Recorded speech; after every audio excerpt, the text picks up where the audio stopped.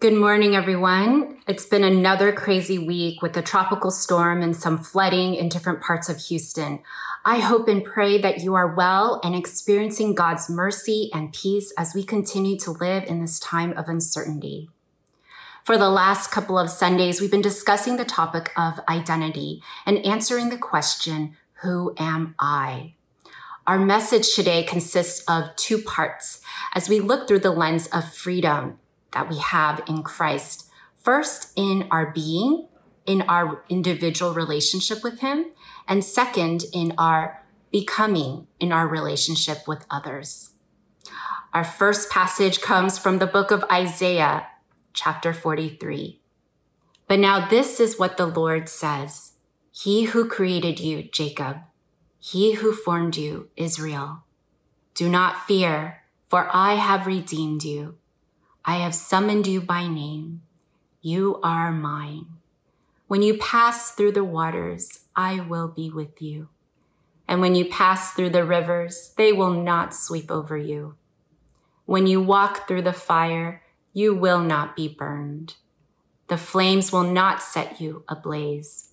For I am the Lord your God, the Holy One of Israel, your Savior. I give Egypt for your ransom, Cush and Seba in your stead, since you are precious and honored in my sight.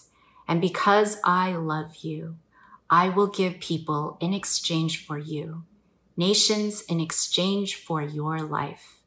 Do not be afraid, for I am with you. What a beautiful passage. It's almost like a love letter from God to His people. However, the first word in this chapter gives us a clue that this is a response to something else. In the previous chapter, we see that the Israelites had turned their backs on God through their disobedience and rebellion. They're described as being blind and deaf, chosen to bear witness to the nations, but they hadn't been faithful to God's ways and trusting in His promises.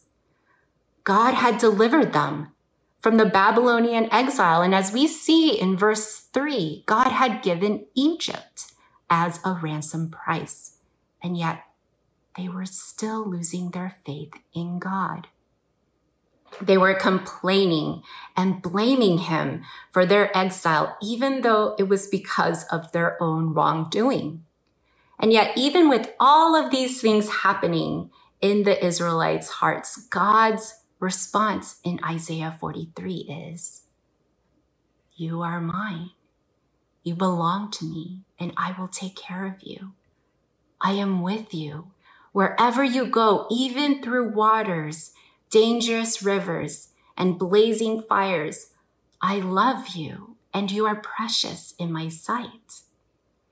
Even as God said these things, though, the Israelites struggled with accepting God's words.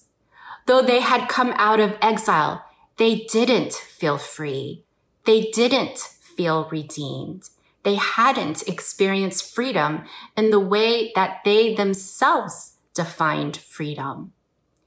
They were afraid of being overtaken by stronger nations and saw making alliances with these nations as their key to their freedom, instead of trusting in God's promise as a pathway to freedom. They were attached to their own plans and their old way of life, which didn't include God. And instead of the life that God so wanted to live with them. And God, with all His love and His compassion, said, your blindness and your deafness, your disobedience and your attachments, this is not who you are, and I should know, because I created you and I formed you. Freedom is a frequently used term, especially here in the U.S. We are, after all, the land of the free. It's a cultural value of ours, and one that, as a nation, we are very proud of. This broad idea of freedom has been tossed around even more during this pandemic, especially in relation to masks. Whether you believe that we need to be wearing masks in public or not, the mask is not a symbol of our freedom. Stay-at-home orders and Harris County threat levels are also not an indication of our true freedom. And sometimes we equate freedom with the license and permission to live the way we want. But true freedom looks very differently. You see, God was reminding the Israelites that they belonged to him, that they were indeed free in him because he is their redeemer, and that he was making a way to save them and restore his relationship with them through his son, Jesus Christ. But they needed to open their eyes and open their ears to live into this freedom that could only come through life with God. We can feel like we aren't free with stay-at-home orders and wearing masks in public, but we as followers of God can still experience freedom in Christ in our individual relationship with him. The Israelites had a unique purpose to be an example to the world of how to live life with God and bear witness as a light to the nations as God's servants. But instead, they saw this life with God as filled with restraints and limitations, when the truth is that they had freedom to live fully into their unique, God-created, God-formed selves. But their attachments to their own plans, their disobedience, and their narrow definition of freedom kept them from trusting in God's promise. God wants us to live out of the freedom of who we were uniquely created to be. God wants us to live out of the freedom of who we were uniquely created to be. He isn't trying to change who we are because he already sees us as precious and honored in his sight. He just desires for us to live out of who we truly are as a God created and God designed being. There are various schools of thought regarding how to parent. Some believe that parents are to mold their child in a way that parents see fit and manage behavior. Another approach to parenting is to learn about how our children are fearfully and wonderfully made, so we know how to best guide them on their unique God-designed paths. There's a book called Spiritual Parenting that talks more about this philosophy. The reality is that parenting, while it can be beautiful, it is scary and it's messy because we can overparent by exerting control or suffocating our children, or we can underparent, where we might inadvertently neglect some emotional, mental, or physical needs. Whether we overparent or underparent, either way, it keeps our children from experiencing the freedom of becoming the people that God made them to be. All because we're making assumptions of whom we think they ought to be.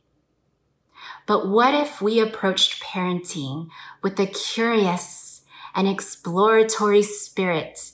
We can learn and reflect back what we observe to them.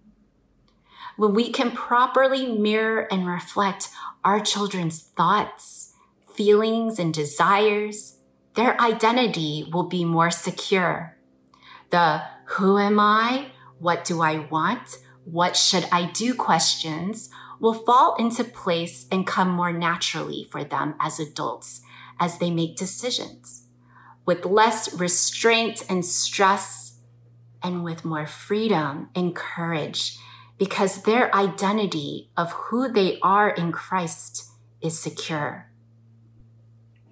When I was pregnant with twins, it was a fascinating and stressful experience. Because my twins are identical, and the medical term for this is monochorionic diamniotic twins or monodi twins, that means that they shared a placenta, which put my pregnancy at higher risk. For in my entire pregnancy, I had to see a specialist every 2 weeks to make sure that the twins were growing properly, that their blood supply was equally balanced between them because of this shared placenta. And so I got to know them better because I saw them every 2 weeks on the sonogram. Luke, who was twin A, always had his head down. He never moved or flipped around. And in my interpretation at the time, he had laser sharp focus. Noah, my twin B, was a little more unpredictable. He would flip-flop every time I saw him on the sonogram. And it was like rolling dice when we were getting closer to the due date to see if he would end up head down, which makes for an easier birth, or breech, where his head is up, which can have more complications. Now that they're 4, we're learning a lot about their unique personalities. We were painting a banner for their brother and dad's birthday this past summer. I drew block letters on the banner and asked them to help me decorate it. Luke painted inside the block letters and made sure to stay inside the lines, while Noah decided he would paint his own pictures outside the block letters. No one taught them to be this certain way. This is just who God created them to be. Even though they share the same DNA as identical twins, they are still uniquely created with their own unique personalities. No 2 people are the same. And if we go with this line of reasoning, that means what we have to bring to this world is going to be unique to me. God wants to live out of the freedom of who we were uniquely created to be. There is no one out there that is exactly like me. And because of that, I am free to be who I am. And God looks at us and says, "You are mine, since you are precious and honored in my sight. And because I love you, I have saved you and redeemed you." Now that we've discussed the freedom that we have in our being between God and me, we're going to explore our becoming between God and us. As we answer the questions, what does it look like to have freedom in Christ in our life together? As a people of God, who should we become? Our second passage comes out of Galatians 5, and we're going to read the extended version of this passage from Eugene Peterson's Message version. It is absolutely clear that God has called you to a free life. Just make sure that you don't use this freedom as an excuse to do whatever you want to do and destroy your freedom. Rather, use your freedom to serve one another in love. That's how freedom grows. For everything we know about God's word is summed up in a single sentence: love others as you love yourself. That's an act of true freedom. If you bite and ravage each other, watch out. In no time at all, you all will be annihilating each other. And where will your precious freedom be then? My counsel is this: live freely, animated and motivated by God's Spirit. Then you won't feed the compulsions of selfishness, for there is a root of sinful self-interest in us that is at odds with the free spirit, just as the free spirit is incompatible with selfishness. But what happens when we live God's way? He brings gifts into our lives: much the same way that fruit appears in an orchard. Things like affection for others, exuberance about life, serenity. We develop a willingness to stick with things, a sense of compassion in the heart, and a conviction that a basic holiness permeates things and people. We find ourselves involved in loyal commitments, not needing to force our way in life, able to marshal and direct our energies wisely. Since this is the kind of life we have chosen, the life of the Spirit, let us make sure that we do not just hold it as an idea in our heads or a sentiment in our hearts, but work out its implications in every detail of our lives. That means we will not compare ourselves with each other as if one of us were better and another worse. We have far more interesting things to do with our lives. Each of us is an original. I love this version of this passage. It's tempting for me to just say amen and just close up the message here. But there are a couple of points here I want to expound on. God was forming a people through the Israelites to be a model for the nations. His vision was for the nations to see that the people of God are different than people of any other culture. We at Access have the opportunity to ask ourselves, who should we become? We went through a message series called Waves and Anchors that explored this question in detail. And we have the freedom to explore this question even further. But there are a couple of foundational truths that can guide us from Galatians 5. First, true freedom makes room for a diversity of voices, where we aren't forcing our way on others. In our becoming, we invite the Spirit to speak to us personally and communally. We should be people who embody mutual understanding and respect, civility in our dialogues, and value for diversity, because we believe we are all created in the image of God, and we long for our community to reflect the Imago Dei. When we become this people, then we are free to use our God-given voices, our God-given unique and diverse voices, and still be in fellowship together because we love one another. This can apply to how we interpret various scripture passages, our political views, and other potentially divisive topics. As a woman who is called to be a pastor, I am still friends with people who don't believe that women should be pastors from their interpretation of selected scripture passages. Sadly, there have been a couple of friendships that have faded over time, and I'm not sure if it's because I'm a pastor now or just that our circle of friends are different. But I also have friends whom I'm still connected with, who have known me for a very long time.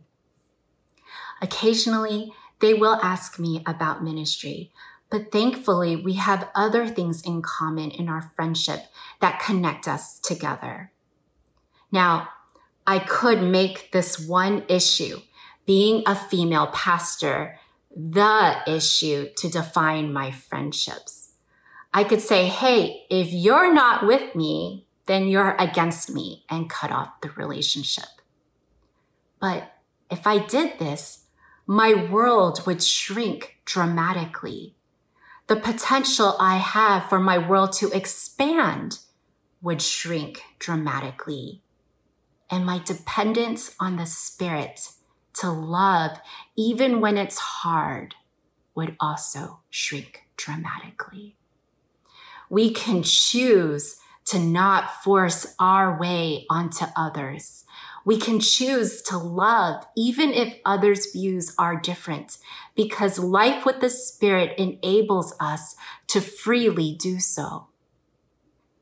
Now, there are times when we need to set personal boundaries. If communication on either side becomes violent or uncivil, and if the person's position is one that can be potentially oppressive towards the other, we mustn't reduce it to an issue where you can just agree to disagree. For instance, if Pastor Ted or Pastor John didn't believe women should be pastors, well, that's problematic. It would be challenging and even oppressive for me to work in a place where my supervisor and my colleague, who happens to also be my husband, it would be challenging for me to work there in a place where they didn't think I belonged. There are special cases to consider that requires the Spirit's wisdom and discernment in response to these situations. And that's what the passage is saying, where we need to work out every detail. There are special situations. From this passage, we also see that true freedom is not found in our selfish ambitions, but in how we love one another. It's our responsibility to live as a free person, one who is not enslaved to the bondage of sin, but free to live according to God's design. But we also have a shared responsibility to love one another by helping to free others from sins and oppressions. A theologian that is oftenly quoted in the ECC, Donald Frisk, he talks about this shared responsibility to free others from sins and oppressions. In fact, we need each other in order to fully live in freedom. Because if we didn't have each other, how can we embody the love of Christ through the fruits of the Spirit? That's why we're the church. That's why we have life groups, formation and faith walking groups, and other groups, all designed to bring light into darkness, to practice receiving one another so others can walk bravely into the light. Now, naturally, there's some self-centeredness that comes with entering a community. After all, we have needs and we have desires. But what if we showed up in spaces motivated by the Spirit of love with the mindset that says, I am here, ready to love.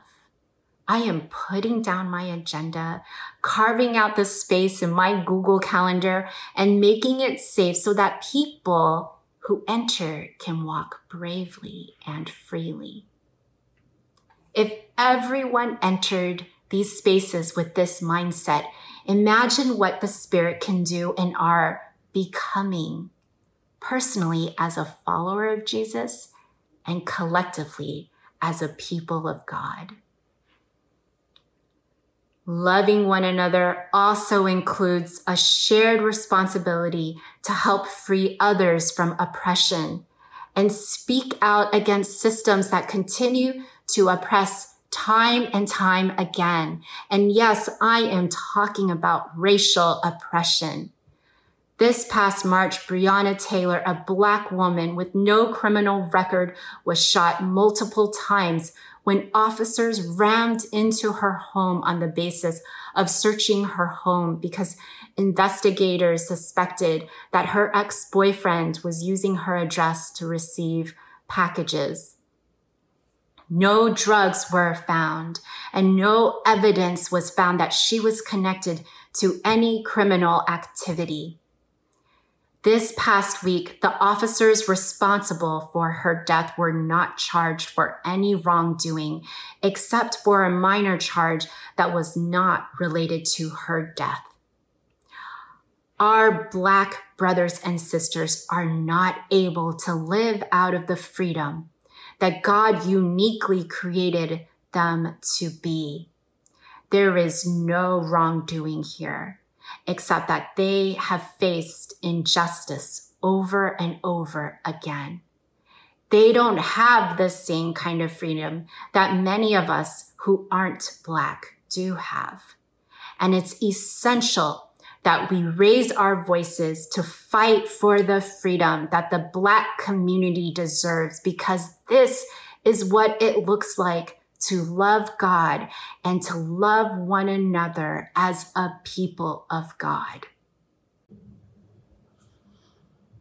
I'd like to close our time by inviting you to join me in a spiritual exercise.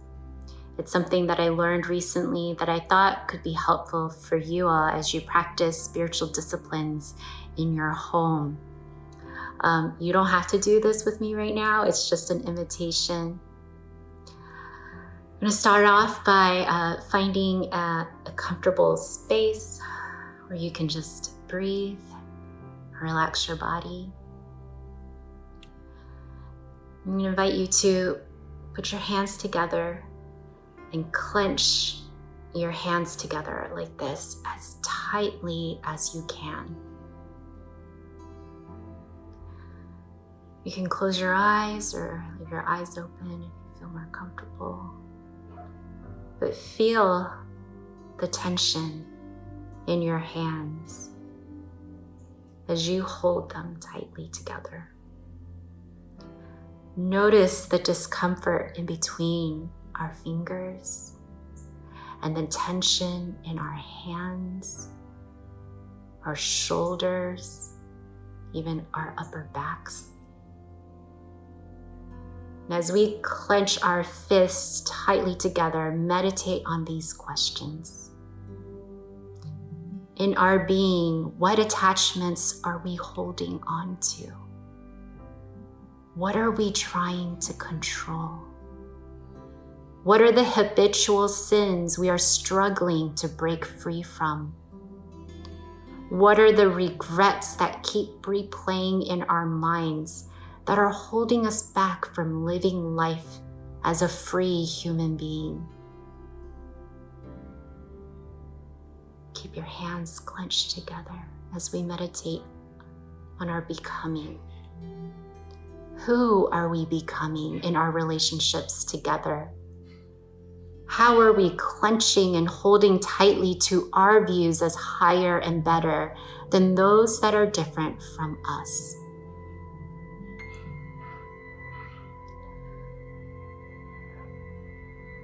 Now, I invite you to slowly release your grip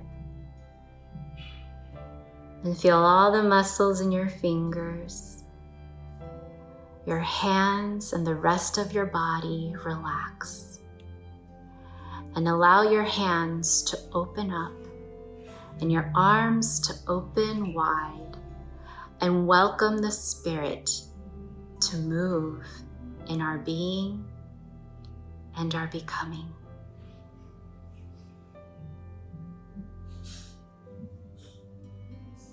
Amen. I hope you found the clenched hands spiritual exercise one that was helpful, and perhaps it's a way that you can incorporate this and practice this at home as you think about the attachments that might be keeping you from receiving the freedom that God has for you. And now let's say our sending prayer together. Loving God, through all our years, let the church be a community where we learn about love and practice it, where we envision peace and work to build it, where we meet partners in faith who wish to abandon everything that cheapens our discipleship, where we discover gifts and offer them. May your Spirit guide us toward joy and generosity. In Jesus' name, in the way of Jesus, amen.